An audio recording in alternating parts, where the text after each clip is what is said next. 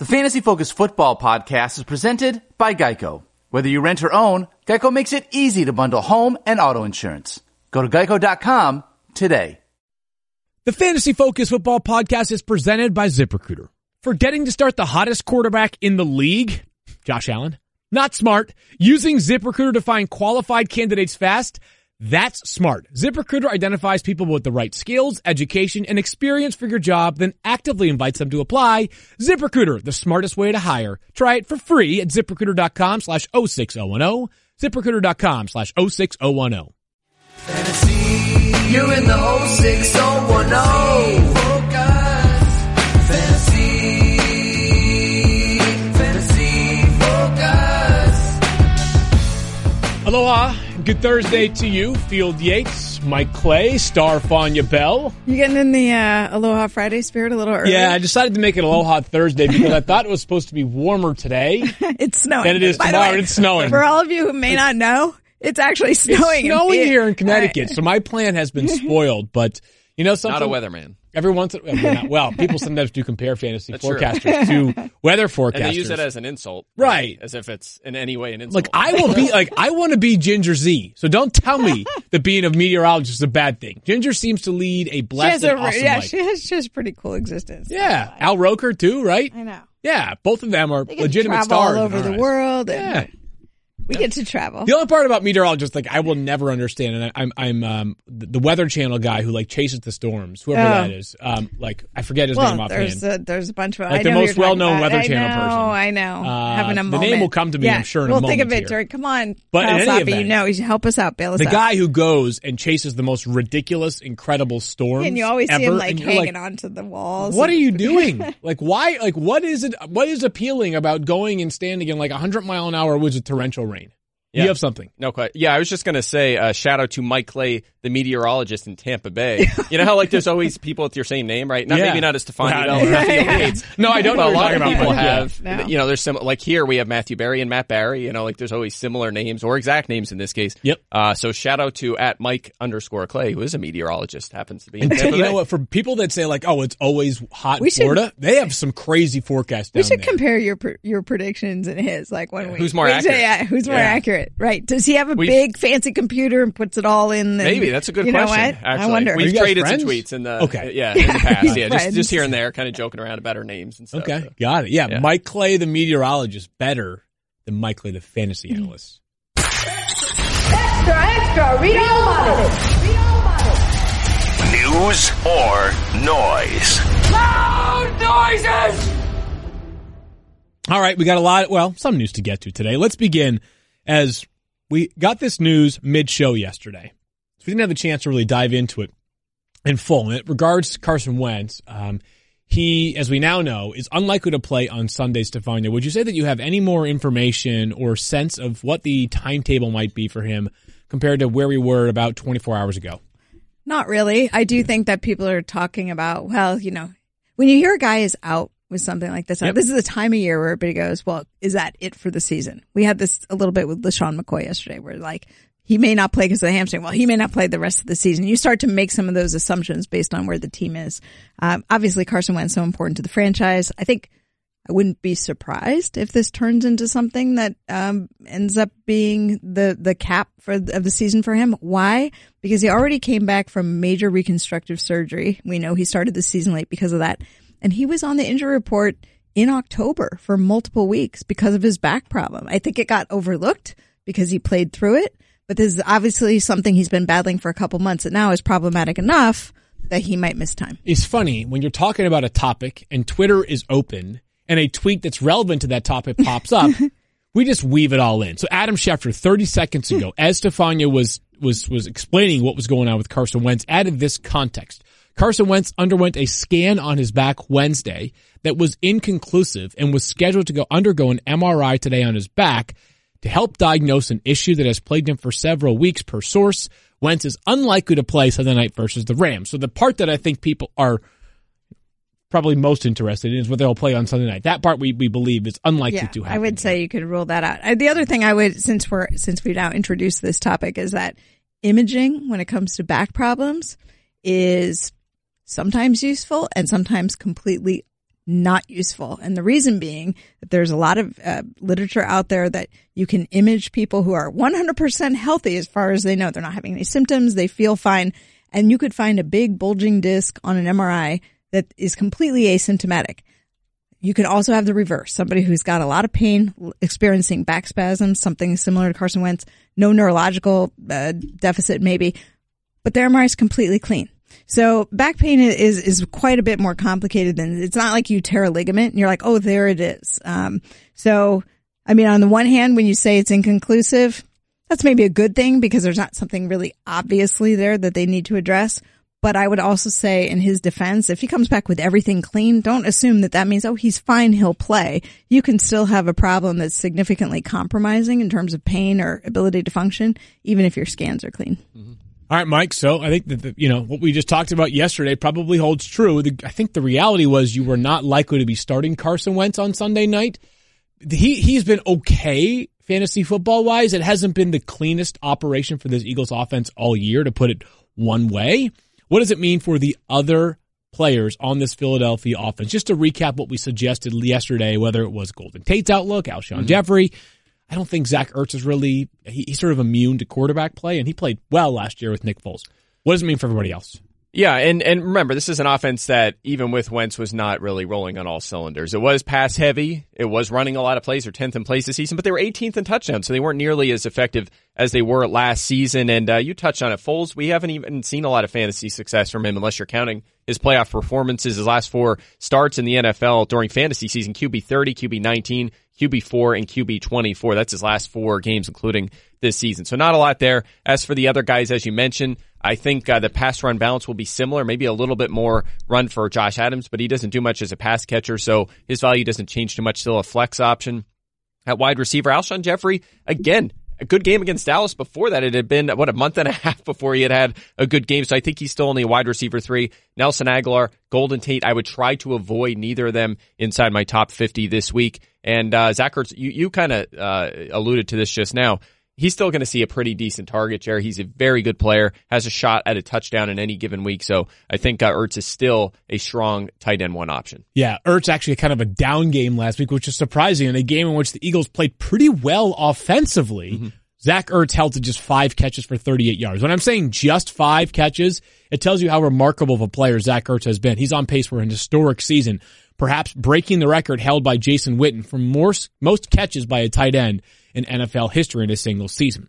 All right, Odell Beckham Jr., speaking of players in the NFC East who are going for further evaluation, Stephania, Odell is not with the Giants today, as he is going out to get further evaluation, outside consultation, I suppose is one way to put it, on that quad injury that was a surprise to us last Saturday in advance of Week 15. Or Week 14. What are we in? We're in Week 15. So Week 14, yeah. Yeah, I think, look, I interpret this as outside the facility. Their primary provider, Hospital for Special Surgery in New York. So, if they go to get imaging, they often go for the day up there to get worked up, or even because they have so many experts up there, you could consult with multiple people at one time. So, I think this just, all it does is tell us that it's not anything to sneeze at. This bruised quad that went from a limited workout and no big deal on Friday to then out of last week's game on Saturday is obviously something that's presenting enough of a problem that it warrants further evaluation. So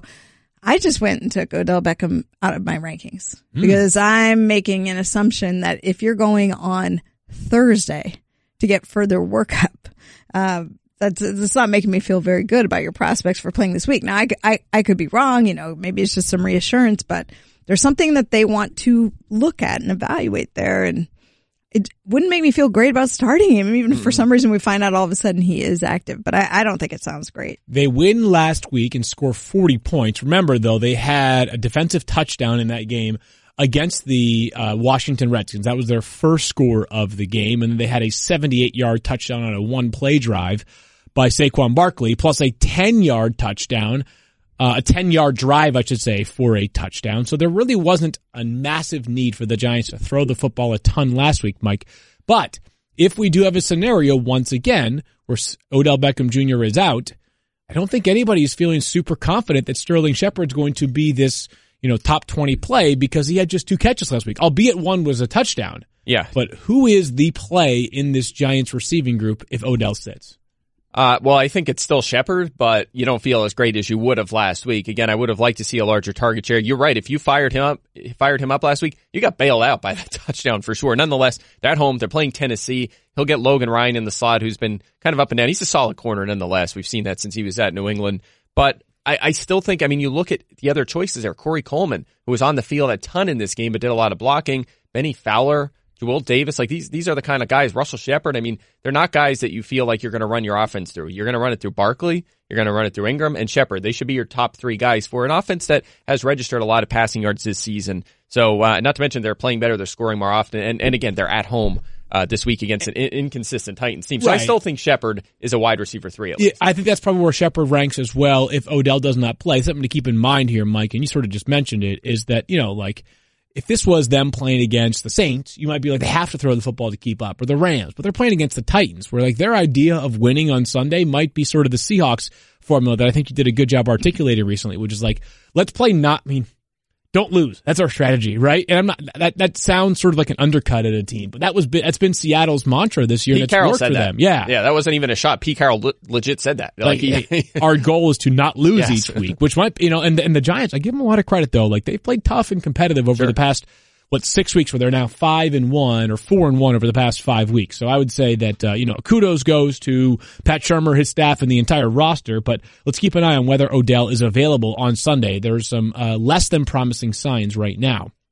T.Y. Hilton missed practice yesterday, and Stephania, when we were going back and forth on email last night, I said, that's what T.Y. does. He misses every game, or every Wednesday. Then he plays on Sunday and usually, kicks tail. However, this is a new injury that he's dealing with now. It's something. Look, when you go 9 for 199 or whatever it was, ridiculous stats from last week. Do you guys remember that T.Y. was a game time decision last week? Right. That was the call. He was a game time decision because of his shoulder, and we were feeling good about his chances of going. He's a guy who does not miss games very often. Now, a soft tissue injury to his hamstring cost him a couple of games earlier this year, 1 or 2, I can't remember. But those are a lot harder for somebody who's a speed guy who needs to go down the field to overcome. Not sure exactly what's going on with his ankle, but until this becomes a consecutive days of mispractice, I'm not going to worry about his status. Even if it is a consecutive days of mispractice. Right. I still might not worry about it. No. Right? I think 3 consecutive days. Right. That's what I meant. Yeah. 3 days in a row. Okay. I'm not, at this point of the season, if you're the Colts, this is also, we talked about this, you're trying to get your most important guys to Sunday so they can play. So if that means a guy like T.Y. who doesn't need to practice with Andrew Luck during the week to get on board for the weekend, I think you rest him and you hope that you get what you got last Sunday. Mike, I don't think there's really a takeaway other than let's keep an eye on this tomorrow and the next day, because if T.Y. plays, you are playing him, albeit it is a difficult matchup. Will he make the wide receiver cornerback matchup this week, or do you not really do that with Dallas because they just play sides? Exactly. They do just play sides, so you don't have to worry about Byron Jones shadowing him, for example. Right. We've talked a lot about how well he's played this season. You don't have to worry about that. He'll be moved around the formation, and kind of like Tyreek Hill in a sense. They move him around a lot, so he generates matchups. You'll see him run a route or two against linebackers. Everyone complained when they noticed that happening with Keenan Allen when he was shadowed on the perimeter by Joe Hayden, but inside he was drawing matchups with linebackers. That's not uncommon for slot receivers. You see that all the time. I would encourage people that haven't yet to check out a diagram that was passed along by Matt Bowen. I was just going to say, Matt Bowen. And by the way, I love Matt Bowen's diagrams from the beginning, but now they're super 3D. He's got some extra tools at his disposal. But the bottom line is learn every time. Play on the outside, there is a chance that the only person that you are responsible for or come across in a play is the wide receiver you are covering. When you cover a player in the slot, it's a traffic jam in the middle of the field. You know what's going to happen? Keenan Allen's going to play the Bears on some occasions, and they're probably going to cover him with a linebacker in some soft spots of his own. That's football for you. We wish if Chris Harris's grew on trees, maybe a lot of teams would shadow in the slot. But Chris Harris's don't grow on trees. They're like unicorns. So anyways, we're on a tangent a bit right here. But yes, T.Y. Hilton, if something comes up in the next couple of days, then we'll just update be you advised. It is different problems, so we always do, in all seriousness, take a look at that a little bit differently. Julio Jones also missed practice yesterday, Stephania. He also misses practices routinely, and he continues to be underrated. I was going to say, he's overrated, apparently, according to our co-host, who's back today with more hot takes on Julio. Do you want to say something about Julio not practicing? No, it's okay. I got it all out a couple days ago. This is what happens, Daniel. So this is karmic retribution. Here's the thing. You wait. You besmirch Julio and get sick. So we've got a poll. You got the fever from your hot take. We've got a poll right now up on at Fantasy Focus on Twitter. Which of my 2 hot takes is most overrated? Julio Jones being overrated or Shawshank Redemption being overrated? That'll end tomorrow at 8 a.m. We will have the votes for Friday's podcast. How many times can I vote? You can vote once, Stephania.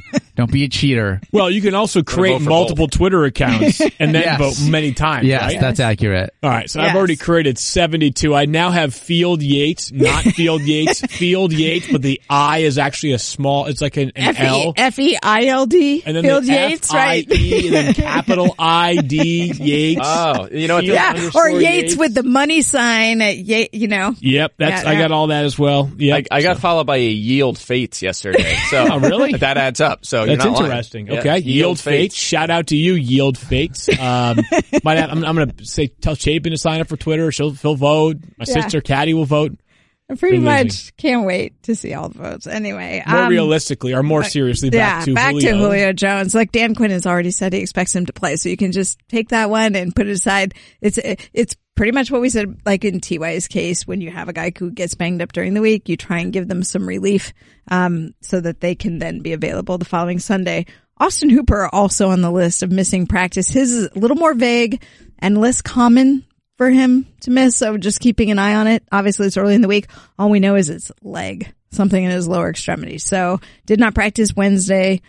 Keep an eye on it because he's been pretty productive. You know, fantasy, the tight end position is just a toss-up after you get through the first handful. So, pretty important for Austin Hooper to be on the field this weekend. All right. Well, that's good news. Again, we'll keep this updated, Mike. We won't have to, dig into this too much with the matchup until we have more clarity on whether or not Julio will or will not play. But it sounds like based off Dan Quinn's comments and what Stephania just said, Dan Quinn is he's pretty transparent. He's transparent when it comes to his players being. We're going to have Stephania do a power rankings of the head coaches and just. I did that once. Did you? Yeah. Guess who at the time? So Matt, this was, I think we did it with the magazine. It was like one of the preview issues, and it was like in terms of trying to decipher and consider this was maybe 6-7 years ago. So obviously the way information is distributed and people get things so much better now than it was. Who do you think made the list as like the most difficult? Bill Belichick. Yes, he was number one. Who do you think was the best? I don't know. Mike Tomlin. No. So 6-7 years ago. So he is. I'll give you a hint. He's no longer a head coach. Okay. There's a lot of them. Won a Super Bowl not long before he retired. Interesting. Mike Holmgren? Nope. I can't remember whether he was good or bad, to be honest with you. Tom Coughlin? No.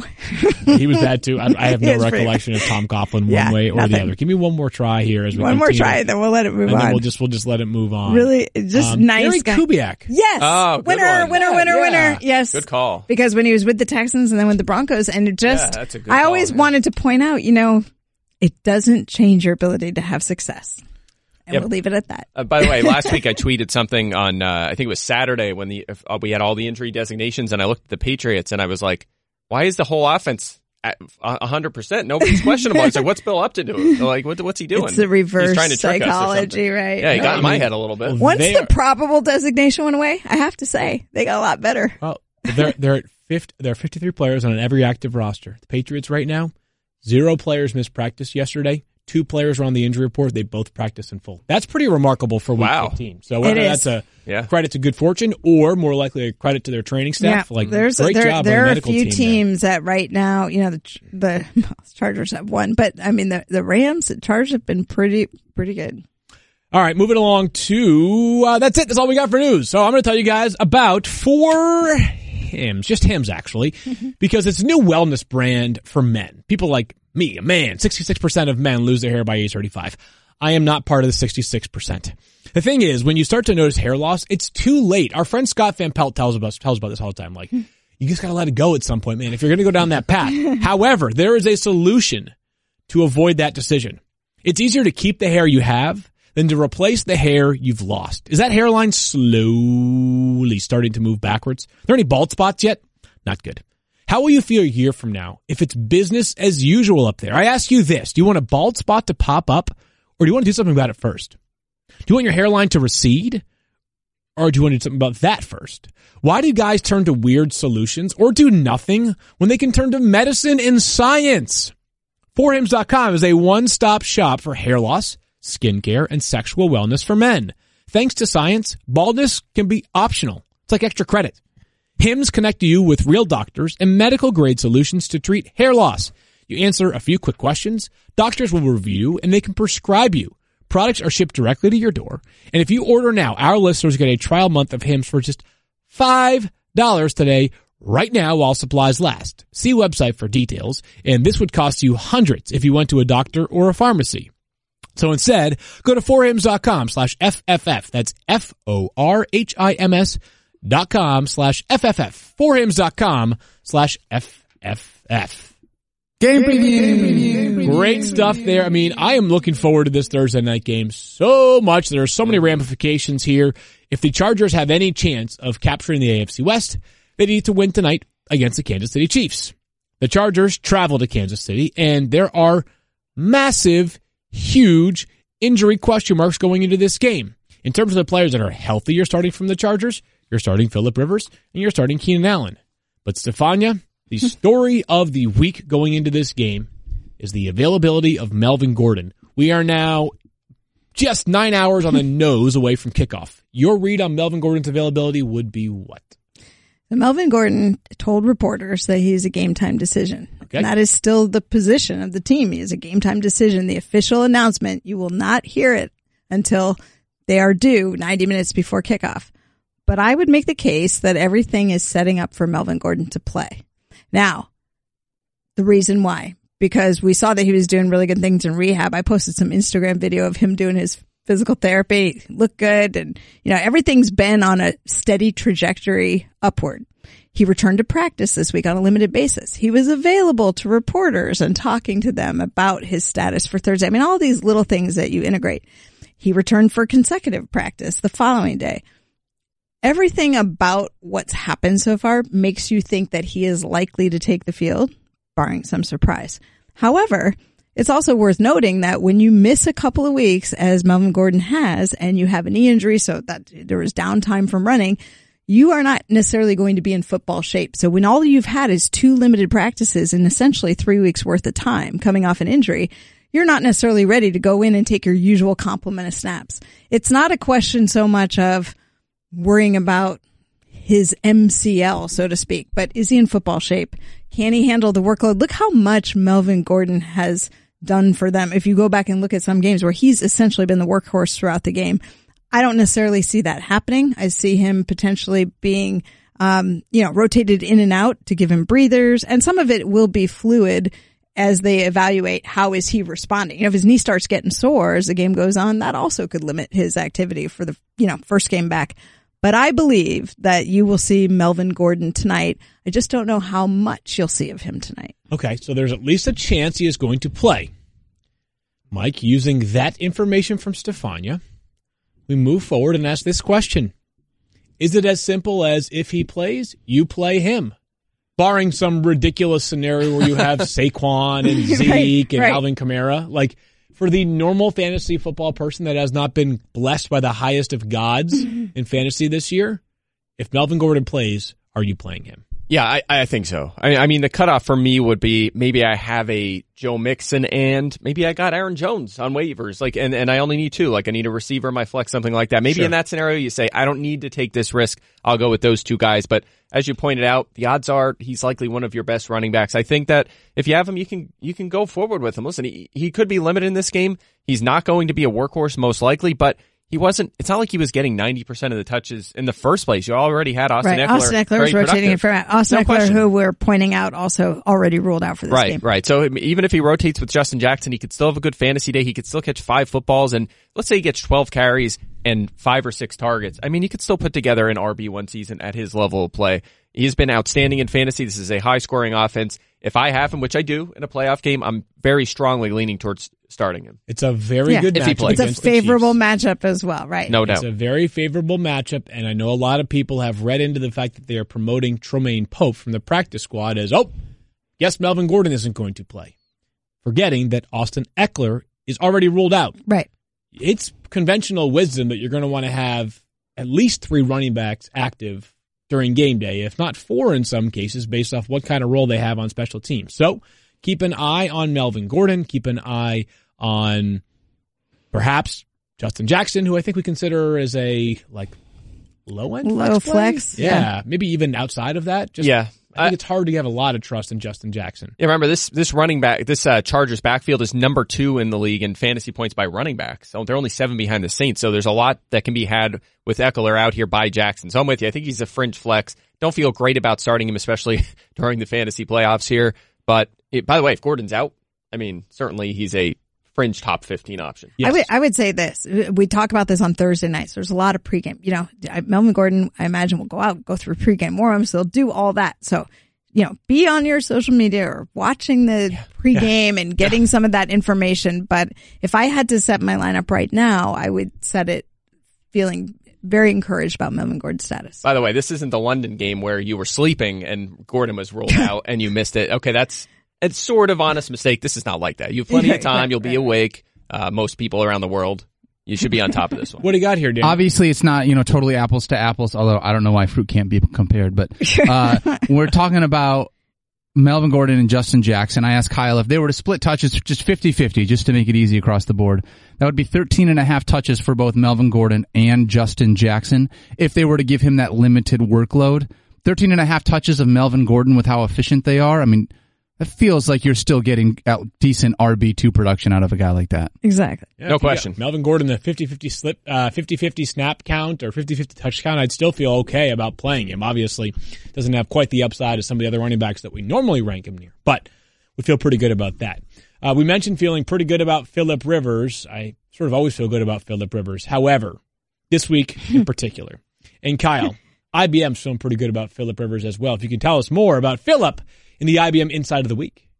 Thanks, Phil. IBM Watson gives him a 10.8 chance to boom this week, which would mean over 27 points, and an 8% chance to go under 15 points in a bust. He struggled in Arrowhead. What do you think? Wow, over 27. I like that Daniel is giving the sign version of what he's reading. Teamwork does make that's right, Daniel. It's very cute. The Chargers have lost 9 straight games against the Kansas City Chiefs, which is one of those things that's been talked about a lot this week. And Phillip Rivers is not often always the issue, right? But he's been red hot so far this year. The Chiefs defense cannot cover anybody right now. So the bust means under 15 points. I feel like if the floor is 15 points, it's already a good thing. Mike, if you've got the 27 point, is that your projection or is that Watson's projection? No, I believe that's Watson. But, if it's me against Watson, you trust me first and then Watson's your backup, right? So Watson artificial intelligence is nothing on you. It's a massive ceiling there for Phillip Rivers. Yeah. You got to feel pretty good about this. I've got him at 4. Stephania's got him at 3. You've got him at 5. We all feel very confident in Phillip Rivers tonight. Yeah, I think so. I mean, the only red flag is what Kyle just threw in there at the end, which is important, which is his recent struggles at Arrowhead Stadium. His last 4 point totals there, 6, 9, 15, and 7. 2 passing touchdowns, 6 interceptions, just over 250 passing yards per game.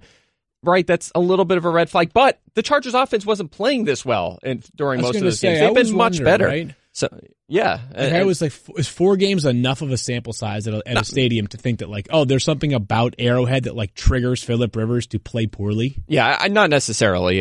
We all, I think, agree it's a tough environment to play in for sure.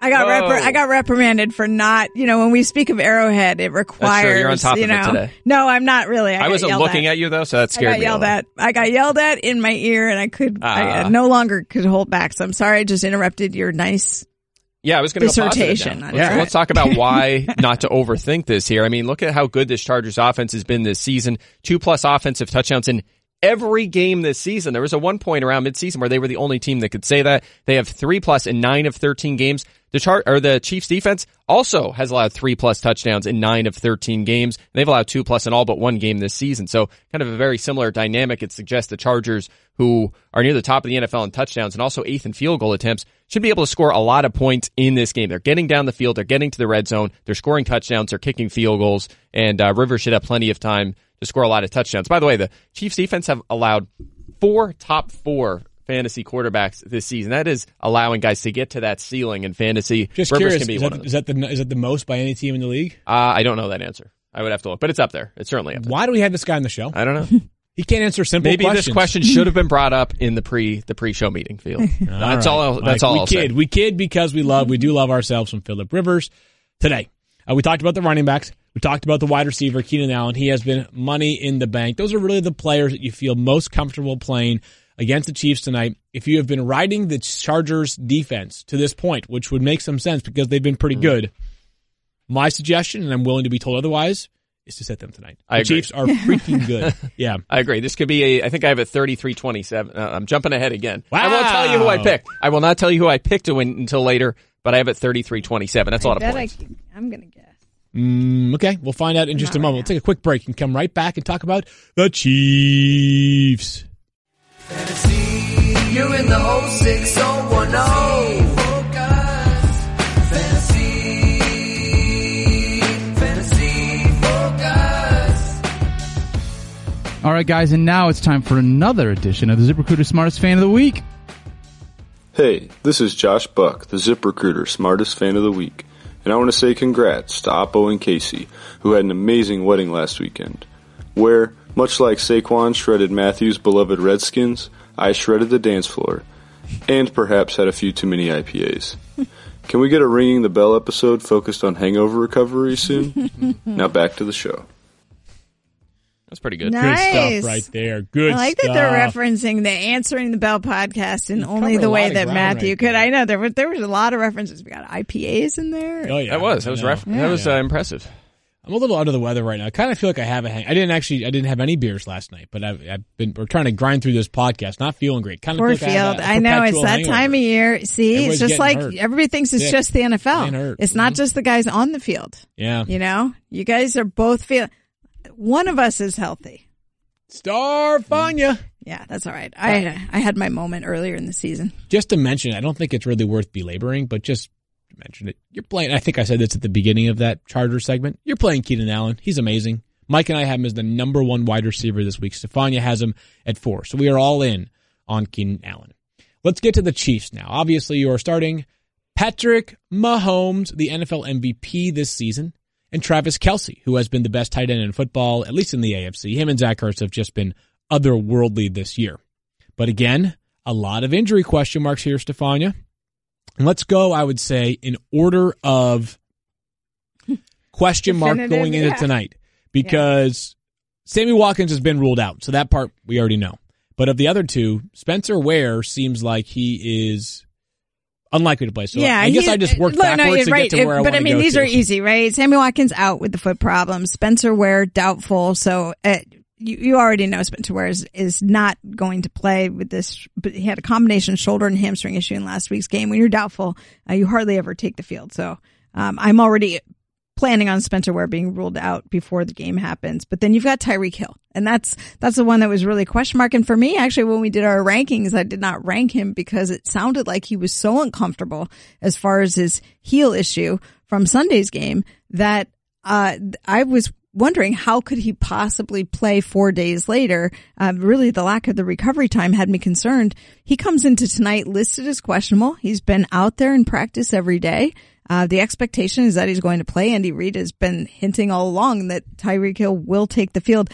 It was pretty interesting because if you look at last week's game, he left with the heel injury, was called questionable to return, came back in and out. You could see at times that he was very uncomfortable. He gave a lot of credit to the training staff for wrapping his foot, kind of supporting it through the game so he could get through it. My only concern from a fantasy perspective is he will play. It sounds like he will play. Even though he's questionable, it sounds like everything is pointing to him playing. What happens if during the game this suddenly becomes a problem that he can't overcome and they got to pull him out? Now, we're saying that with a lot of people. And if Tyreek Hill is playing, I'm not suggesting in any way that you would sit him, but I am saying he probably drops and, I have to really evaluate where I'm going to rank him because he comes down a little bit for me just because I'm so worried about that. We don't have the luxury of, hey, well, if he starts to play and then doesn't finish playing, like your decision is made obviously before the game has begun. Understanding there is some risk here, Mike, I think it's still hard for me to not want to play Tyreek Hill if he is active tonight. Yeah, if the number one scoring fantasy receiver is active, you got to fire him up for sure, unless you have some inside information here. So, I mean, we've talked about this a few times this week. He has owned the Chargers as well. That's another reason to like him. I mean, it's good. If you average 1 touchdown per game at all or against the team, that's great. He averages 2 touchdowns per game in his career in 3 games against the Chargers. He has been outstanding in that regard, over 400 yards from scrimmage in those 3 games. So he's had their number. He's not going to be shadowed by Hayward, most likely. He hasn't been throughout his career as well. I know he's not fully healthy, but man, he has 2 number 1 overall fantasy weeks over the past 4 weeks. So guy's been lighting it up this season. Because he has the potential, because we saw what he did when he was clearly hurting on Sunday, and he has the potential to be this one big play guy. So let's say he does something and then he's out. He's probably already put fantasy points on the board for you if that's the case. So yeah, I just, people will say, oh, are you starting him? So he must be healthy, or if he plays, he must be healthy. He's not healthy. I think he can still be productive, but just keep in mind that this is not going to be your 100% healthy Tyreek Hill. Indications are he will play, not at 100%. Along those lines, a lot of people are saying a lot of us are saying, listen, you probably have to play Tyreek Hill tonight. Right. That's sort of the end takeaway of all this. For the running backs, it's a little bit less obvious here because Damian Williams, we think, will be the starter in Kansas City tonight. Should Spencer Ware sit, with Charcandrick West and Darrell Williams serving as a backup. Mike, do we feel confident that Damian Williams is the guy that's stepping up here as the starter? We feel like he's the chief you can play in fantasy tonight? He's the chief you can start in fantasy, but I worry about his ceiling. I mean, you love the Andy Reid offense and what it's done for running backs throughout his career, but I'm just worried Williams' role is kind of capped. And I was going to mention this stat yesterday. You didn't have it in front of me, and you, of course, gave me a hard time, so I'll drop it now. You look back at his career, he's averaging 3.3 yards per carry this season. He's never been above 3.9 in his career, and he's also never had more than 23 catches in a season. There is a reason for that. He's a very limited runner, and he's a fine, above replacement level pass catcher, we'll say, but I think that he's not built to be a workhorse. Last week did play 41 snaps, but he only had 12 touches compared to 20 for Spencer Ware. He only had 30 yards. Ware had 129. He was not effective either, so there's a lot of reasons to believe that this will be a committee, and we'll see Darrell Williams, we'll see Charcandrick West, and honestly, I hope we see Darrell Williams. He's a big back, he could catch the football. I hope they give him some run in this game, maybe 20, 25 snaps, and see what he could do.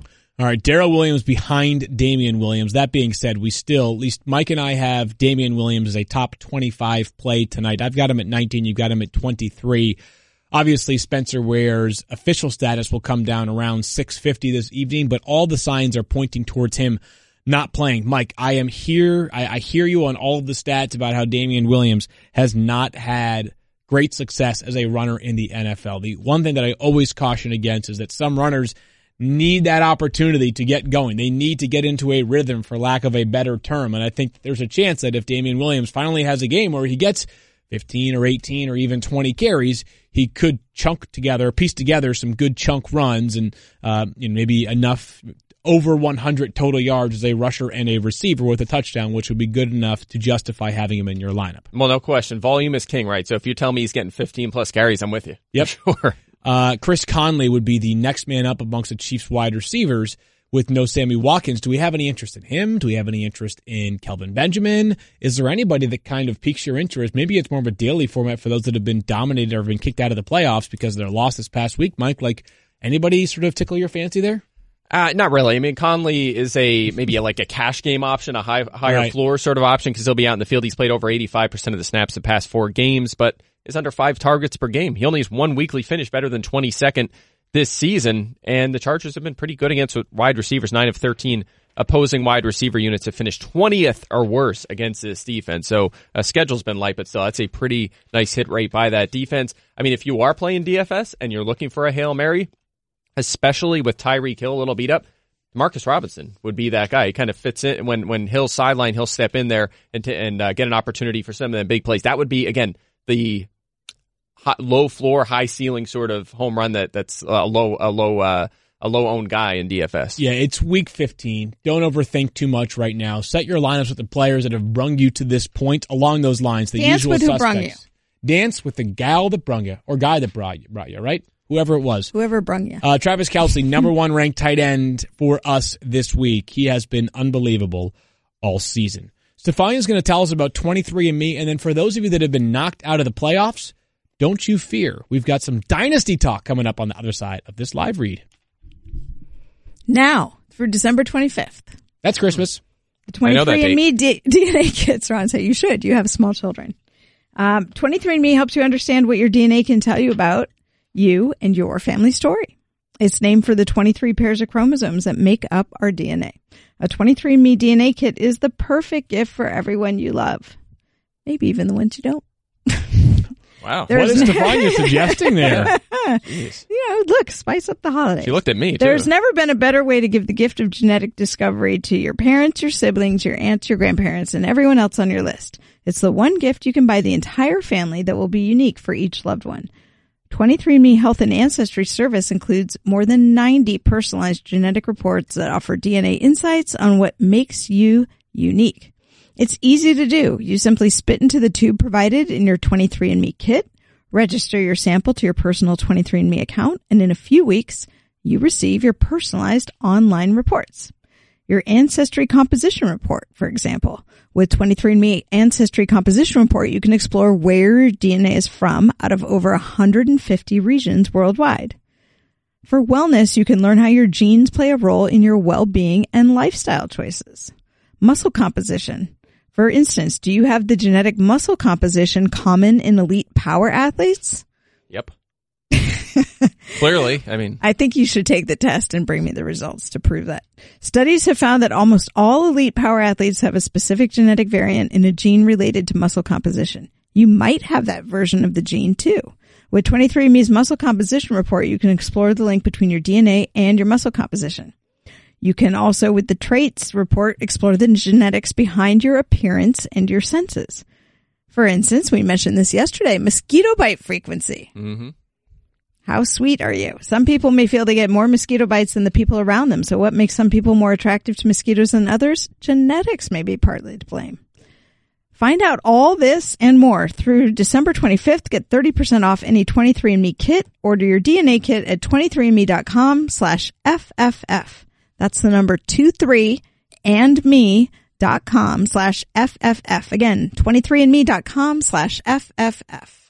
All right, good stuff there. And Mike, let's get to your dynasty running back ranks amongst those that are rookies this season. I'd imagine there was a lot of time and effort put into deciding which rookie running back was the best. I mean, in a crowded field, how can you really choose just one? Hey, before we get there, though, let's say this is a really great question from our control room. Are we going to pick this game? What do you guys think? Should we pick it? Oh, my God. Complete oversight by me. Fields is under the weather, and we did not bail him out. It's weird because usually robots don't get sick. And so like Fields, his body is like that finely tuned machine where like one thing gets in there and it all just comes crumbling apart. You know what I mean? He is Chris. What's the guy's name from Parks and Rec? That's you, Chris Traeger. You are Chris Traeger. I do draw a lot of inspiration from Chris Traeger. Literally my favorite TV character of all time. Yeah, he's the best. He's hilarious. All right, pick'em time. The Chiefs are 3.5-point favorites. I'm taking the Chiefs. Michael, how about you? I'm we know going your score. Yeah, I already gave you the score earlier. I'm going to take the Chiefs as well. As 33-27 is your score. I do have it 33-27, and this is despite the fact that here's a fun fact for you. We didn't talk too much about Travis Kelce.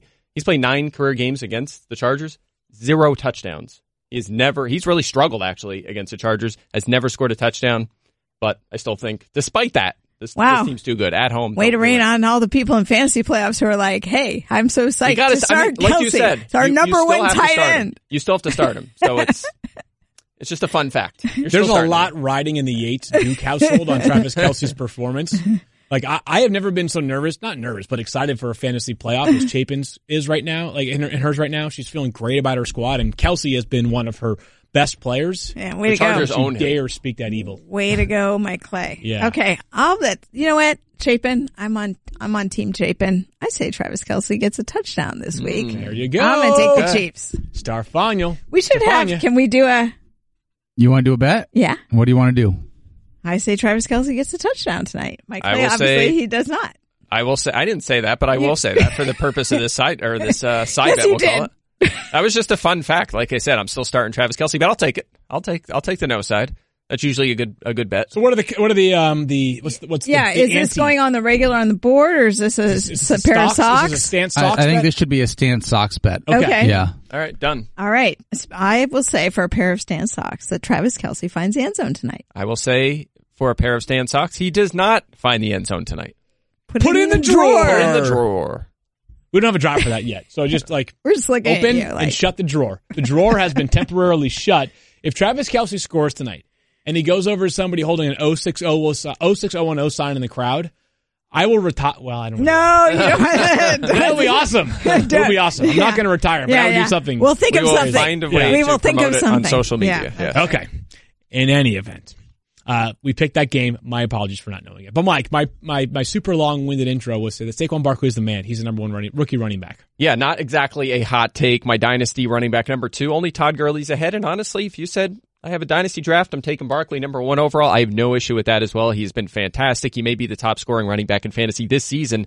As a rookie, he's been RB13 or better in all but one game this season. He's young. He's in a situation where he's going to be a workhorse. He can catch the football, can score touchdowns, make big plays, does it all. Obviously a great dynasty asset. No debate there. How about Kerryon Johnson, number 2? A little bit surprising here, Mike, for me. Kerryon Johnson, the Lions running back, who of course remains hurt, did not practice again on Wednesday. Yeah, other than Ronald Jones, who we'll talk about later, he's the youngest in this group, so that helps him, obviously. That pushes him up. Also, I love what I've seen from him this season. He's been terrific. He's averaging almost 5.5 yards per carry, kind of quietly. He's been good after contact. That suggests that he should be effective going forward, and he has receiving chops. He'll catch the football as well. So we're talking PPR dynasty rankings here. These can mostly apply to non-PPR as well. But again, he's been effective. He's still very young, and he can catch the football. I like his situation a lot.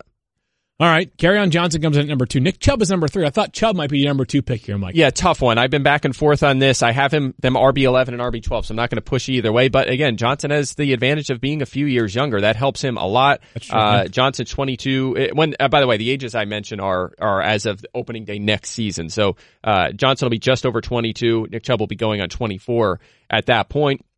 But again, Chubb has been fantastic since taking over 5 straight top 13 fantasy finishes. We're seeing the targets go up. That was a little bit of a red flag, but the targets are trending up at the expense of Duke Johnson. That's a good sign for him. That'll help me like him a little bit more going forward. There's a touchdown presence there, obviously. He's a workhorse. That is trending the right direction with Baker Mayfield. There are a lot of things to like about Chubb as well. Sony Michel for the Patriots has been their best ball carrier this year. He comes at number 4 for your running back rankings. Yeah, absolutely. Again, kind of a red flag here would be the fact that he'll be 24.5 on opening day. So he came into the league a little bit older. I know it's weird to say that's old. So the only time you use half is when you're 7 or younger, or you're talking about running back ages for dynasty rankings. Yeah, because that's important, right? That's like 5 years in real, in normal human being years is for a running back. Shelf life is 20. Some guys coming out at 23 and they're done by 28 or 29. So no question about it. So again, relatively speaking, a little bit older in this group, but he's been effective and he's in the Patriots offense. I'm told that's good. Good coach, good quarterback for at least,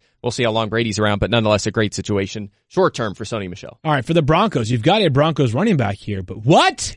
It's not Phillip Lindsay. Yeah, not quite. And again, we're kind of focusing on that big top 8 right now from, so Lindsay's in this mix somewhere, but nonetheless, I still like Freeman, RB18 for me, 4th highest after contact in the NFL this season, 3rd highest average inbox defenders. So this guy, unlike Phillip Lindsay, he's had some nice big running lanes, averaging over 4 yards before contact. When they need to grind it out between the tackles, Freeman has been that guy, and he has been highly effective. Yards for and after, that's a good stat right there, That is a great stat field. Anybody who tweets about that stat knows what they're talking about. They are geniuses. I may or may not have just retweeted your tweet about the yards after contact leader. So genius work by you, a very predictive stat. Freeman has delivered. Still a young player. I think he'll be fine in this league. All right, Rashad Penny was a Seahawks first-round pick. Right now, he is sort of their third-string running back in some ways, but where does he check in for you amongst dynasty ranks? He's RB21 right now. I still have high hopes for him. Now, I did dock him a little bit because some of these guys in here, aside of Royce Freeman, of course, are very valuable in fantasy right now. And in-season dynasty rankings need to reflect that. There's value for, short term as well. He'll be a little higher in the offseason, I believe, not by a ton, but a little bit. Chris Carson still in the mix. But nonetheless, yes, he had some injury issues, some reported weight issues in the offseason. He's still averaging 5.1 yards per carry and is in this run-heavy offense with Russell Wilson long-term. They took him in the first round not to be a returner and part-time back, to be their lead back at some point. I still believe in Penny. I was a huge, huge fan of him as a prospect. Compared him to some other recent running backs who have been fantastic in the NFL, so that can do it all after contact, elusive, those kind of things. So really like Penny long-term. Before I get to Darius Geis, Stephania, there's some news here. He tore his ACL, and he's been dealing with what I think has been described and reported as a major setback. What more do you know about Darius Geis and his recovery from that ACL injury that was sustained during training camp? Right. That was actually the first preseason game. And if you guys go back to August 9th, you remember what happened. Darius Guice, it looked like something happened with his knee, fine, but then he comes over to the sideline. He's jumping around. Like, everybody was like, he's going to be fine because he looks fine, which is an opportunity to remind you that sometimes the way you look immediately after the injury doesn't tell all the tale. And there's a story in the Washington Post, if you're interested, it elaborates on some of the detail, because now that Darius Guice is coming back to the facility and coming back around his teammates, I think this is coming out now, but he had developed an infection after surgery. You know, when you go into surgery, there's always a risk. When you open anything up, there's always the risk of infection. And I will just tell you, this is straight from the Washington Post article, that he developed an infection after the surgery that lasted 2 months, required 3 additional procedures, which he referred to as flushes. We often talk about like flushing the area out when there's surgery, to address the infected tissue, prompting 7 weeks of heavy rounds of antibiotics through a catheter in his arm. Again, that's typical if you're, if you have an infection like that you would be on IV antibiotics. It slowed his rehab process, obviously, and doctors needed to check on him regularly. So he's from the Baton Rouge area. He stayed with family down in Baton Rouge to remain close to Gulf Breeze, Florida, where Dr. Andrews, who did his surgery and all the subsequent procedures, is located. So he was essentially down there all this time, and now he's coming back. So we talk about when a guy has an ACL injury in the preseason, well, the silver lining is at least he's got all this additional time. Now, look, we're in December. Yep. And you have to essentially consider this square one. You know, the good news is it sounds like they've addressed the infection and he's in position to move on. The one benefit you get, it sounds like he did not have to have his graft redone. You always worry about that when there's an infection. Is the integrity of the graft okay? Sounds like they believe it is. He didn't have a revision ACL. If the graft remains fine, it's actually a few months along in terms of healing. What does that mean? It means you can be a little more aggressive in terms of physical therapy. So things you have to be very cautious with in the first few weeks, because it's actually been a few months since the graft was put in, you can actually push him a little bit faster. Concerns are sometimes your knee is stiff because of all this stuff you've been through. You hope that there's no recurrence of an infection down the line, but there's a possibility that he could be ready still on time for next season. I think any of us to speculate and say he will or he won't would be out of line. We don't know. But is it possible? If everything goes perfectly from here on out, yes, it is. Long term, might this make it harder for him to sustain a long career in the NFL? Sure, because when you have that kind of trauma to your knee, it's just not good for the long-term health of it. A lot of details, a lot of information there, Mike. Where does he stack up in your running back dynasty rankings? Well, listen, I hope he gets healthy, gets back on the field, and is a star in this league. He's still only 21 years old right now. So hopefully there's a long, bright future there. I have him at RB22. I've been docking him throughout the season for the fact that he's out for the season and he's unproven in the NFL. I've taken a lot of heat for that ranking, being kind of low on him behind guys like Rashad Penny and Royce Freeman, these kind of guys. But again, you just kind of laid out the risk. He's never played in the league and he tore up his knee right away. So you have to factor that into your evaluation of him in the offseason. I still think there's a lot of reason for a lot of hope. If he is back healthy, he'll be the feature back in a Redskins offense that Adrian Peterson has kind of torn it up, and guys should be able to do more, handle more, do more as a pass catcher. So still a very, very intriguing prospect, but again, factor in a little bit of risk there too. Yeah, Peterson is on a 1-year deal, so we'll see whether he is back in Washington next year. I'm not sure there is a franchise with a more uncertain future collectively than the Redskins. Just the roster has been decimated by injuries, and of quarterback, course, receiver, catastrophic situation with Alex Smith. Sounds like maybe not as grave with Darius Guice, but certainly you're not your typical ACL recovery. So a lot of questions there. Last one here, Mike. Another second-round running back was Ronald Jones. He's been banged up, but nothing of the severe variety. He just can't get on the field. No question. He's still very young, too, so there's still hope here. I wouldn't throw in the towel. He's a guy, remember, coming into the league, it was kind of a sigh of relief when he hit 200 pounds on the scales, right? Yeah. It was like, man, he's going to be too small. There's no way he's going to live up to an early round pedigree. But he went to 205. He got drafted early. It has been a major struggle. The efficiency wasn't there in the preseason. He lost out to a guy we thought was a replacement level journeyman in Peyton Barber. He can't pass him out. He's losing reps to Jaquiz Rogers. He's averaging under 2 yards per carry, which, again, you don't want to take too much from that, but he's not delivering after contact, and this is a trend. I think he had more carries and rushing yards in the preseason. The guy just can't seem to turn it on. So he's a dynasty stash, but right now you can't count on him for next season as a lead back right now. You definitely cannot. Yeah, it's interesting. You would hope that this team would, you just would have thought that if they're going to take a running back in the second round, they would have taken the one that is the surest thing. Like you might even sacrifice stealing a little bit to take a guy that you know could contribute right away. And they did not do that with Ronald Jones. Great stuff there from Mike. The rankings are all available on ESPN.com through ESPN Plus. So we'll get to more of that over next week, probably, as of course we're down to the nitty-gritty in season-long fantasy football. But before we close the show today, we need to do our ZipRecruiter Smartest Fan of the Week. Daniel Dopp, I turn it over to you, my friend. All right, so this week the question was, if you could only choose one member of the 0600 to team up for your Cornhole League, who are you choosing and why?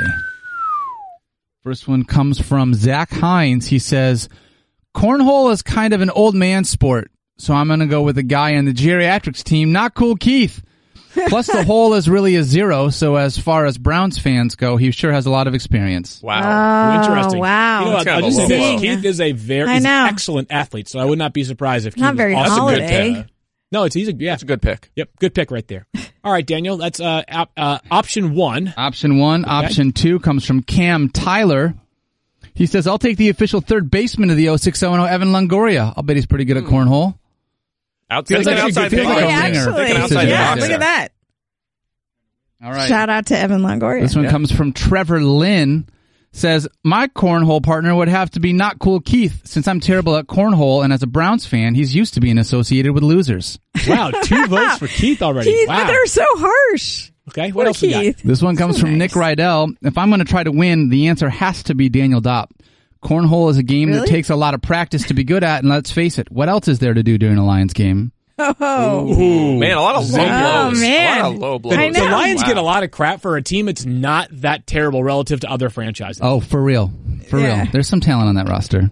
We just I'm just saying, like, the franchise over the past decade, like, have they been decidedly worse over the past decade than the Jets or the, They're just like the Cardinals? I guess the Cardinals have one run, but still, like, wow. People just think about that winless season and, just no Super Bowls. Joel Moore says, I would choose Stephania because we all know she cheats. What? I'm sorry. What? Is that a known? Is that a known thing? No, that's a Matthew Berryism that obviously we haven't done enough to quash on the podcast because Matthew just makes things up and then sometimes they stick. Are you not aware of this? Any other thing? There's one more. This one comes from Lisa Clark. She says, if I'm going for talent, it's obviously Stephania Bell. Her razor-sharp concentration and Herculean arms are simply unmatched, and one key to winning cornhole is strength. So that one comes from Lisa. Wow, Lisa. I mean, I'm flattered and all, but I thought it was the finesse move on the cornhole. That's what I've heard, as opposed to like that. You do it like Jeffrey Lurie, overhand it. Throw it right in the hole. Nailed it. All right, so I got to figure, by the way, that cornhole's coming back to ESPN2 next summer at some point. So just to recap, I love watching is there anybody that stood out? I feel like everybody just said a bunch of mean things about everybody. Well, so we got a couple of compliments for Keith, a couple of compliments, or one for Stephania. Yeah, one for me as a Lions fan. One for Evan Longoria. One for Evan Longoria. So we've got Zach with Keith being the geriatrics because it's an old man sport. That's not very nice. We've got Cam with the official third baseman of the 0600, Evan Longoria. We have Trevor with Keith because as Browns fans, he knows what it's like to be surrounded by losers. That was a little meaner. We have Nick with me because what else are you supposed to do while Lions play football? You've got Joel because Stephania cheats at everything, and Lisa because of the gun show. By the way, the geriatrics comment, that's a good reference because that's your team name in bowling. So means he's paying attention, the first guy. So that's accurate. I'll give him credit for that. I know. That's accurate. That wasn't just an old person joke or something. All right, so I just probably not our strongest batch of submissions this week compared to previous weeks that we've had. We had that one great submission last week. We had 2. We had to invite some. We had to make a sort of. We had to. I'm actually surprised with Field's skill set at cornhole that we didn't get the Field. I mean, Field actually is good at cornhole. Like, to me, that seems like the number one requirement. Really, is that. So we would want someone who's actually good at the game. We need an athletic competition because we're doing basketball. We need to do cornhole. I went in on this. How about football accuracy? No, I have been asking for one of these feats of strength. Podcast. Like, I think we need a totally need a combine, podcast, right? Yeah, we do. Yeah, Combine. That's a good call. Podcast combine for Let's do Festivus. it. We We'll figure it need out. to do this. Festivus. ESPN, can this be an ESPN Plus show or an ESPN Minus show? ESPN Minus is pretty strict with the kind of content that we put out on it. So, I'll review the proposal and get back to you. How does that sound? All right. Sounds good. All right, so let's go with my opinion. I think we can all nominate. Like, my favorite one was just to keep, because I want to see some love for Keith. One of the Keith submissions, the second one specifically, was my lean. You're the second one? I'm going to go the first one Yeah, I because would of the go the geriatrics first one. reference. I thought that was more like... That's knowing Wow. the show, Yeah. too. I'll tell you, I actually liked the second one, just like Field. My cornhole partner would have to be not Cole Keith since I'm terrible at cornhole, and as a Browns fan, he's used to be associated with losers. You know who we should let pick? Tarika? Yeah, I was going to say Kyle. But okay. Keith, pick. Keith, pick. We both had Keith, the same which one idea, of though. those two He's made so you nice feel the to be like, best I don't as a wanna person? pick. Well, they both made me feel good because it means they at least thought of me. Yeah. So I'll take that. So nice. Do you want it because One you're is old, better. or do you want it because you're a loser? Well, I mean, Way to cut Wow. to the chase, I'm just Daniel. an old loser. I would have to go with the first one. Yeah. Because I agree with Mike that at least recognizing that our team is called the Geriatrics, meaning they listen to the podcast regularly. So we'll go with that. Hey, wow. I like All that. right. What was that person's name again? That came from Zach Hines. Zach Hines. Zach Hines. Congratulations. You are our Week 16 ZipRecruiter Fan of the Week. And I got to Fan be of honest the here, guys, because Week 16, next week, we'll be going for the Week 17, and we've only got one show that Thursday. And so because of that, we are going to have Jackson, who is one of our runners-up, has already submitted a couple of things. We're not going to have a question this week because there's only one podcast the week of Christmas week. So Jackson will be our ZipRecruiter Smartest Fan of the Week for Week 17 as our official fill-in. Congratulations to Jackson. That's pretty good stuff right there. It was super fun, though. Thank you guys to everyone all Yes, season long thank you, for doing this with Thank us. you to ZipRecruiter To for all ZipRecruiter. your coordination They've been really good. It's been fun. ZipRecruiter has helped us. They played an influential role in not just the men's and women's league, but also Fan of the Week. They've been a big part of it as our presenting sponsor and our live shows. So shout out to you, ZipRecruiter. You do a lot of work for us. We are deeply and thoroughly grateful for all that you do. Also grateful for these two right here for making it through yet another show. Mike Clay NFL on Twitter and Instagram. She is Stephania B87 on Instagram and Stephania_ESPN on Twitter. I'm at Field Yates, and a reminder, 6:50 tonight, official word comes down on Melvin Gordon and the rest of the inactives for That's Chiefs right. and Chargers. Enjoy the game, everybody. Talk to you on Friday. Peace out.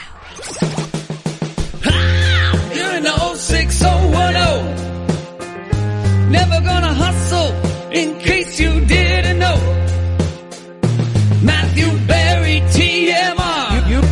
You guys go ahead, give me grief for being on SportsCenter for 45 seconds. I think you could do better than me because I don't think you could. Jailbait, Field Yates. You're terrible at hashtag improv. At Field Yates. At Field Yates. Stephania Bell. Oh, don't let Barry convert you. Secret Squirrel, Daniel Dodd. Make it happen. Mediocre fantasy advice. You're older than people realize. That never stops. Loyal 06010 listener.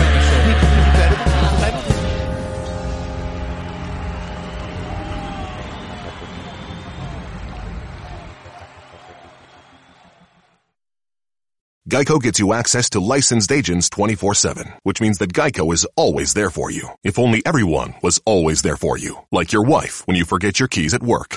Hey, hon, you get my texts? I am looking for the spare house key. Maybe I can get through the window. Turns out the alarm works. Wow, it works fast. You should probably call me back. Geico, always there for you, with savings and 24/7 access to licensed agents.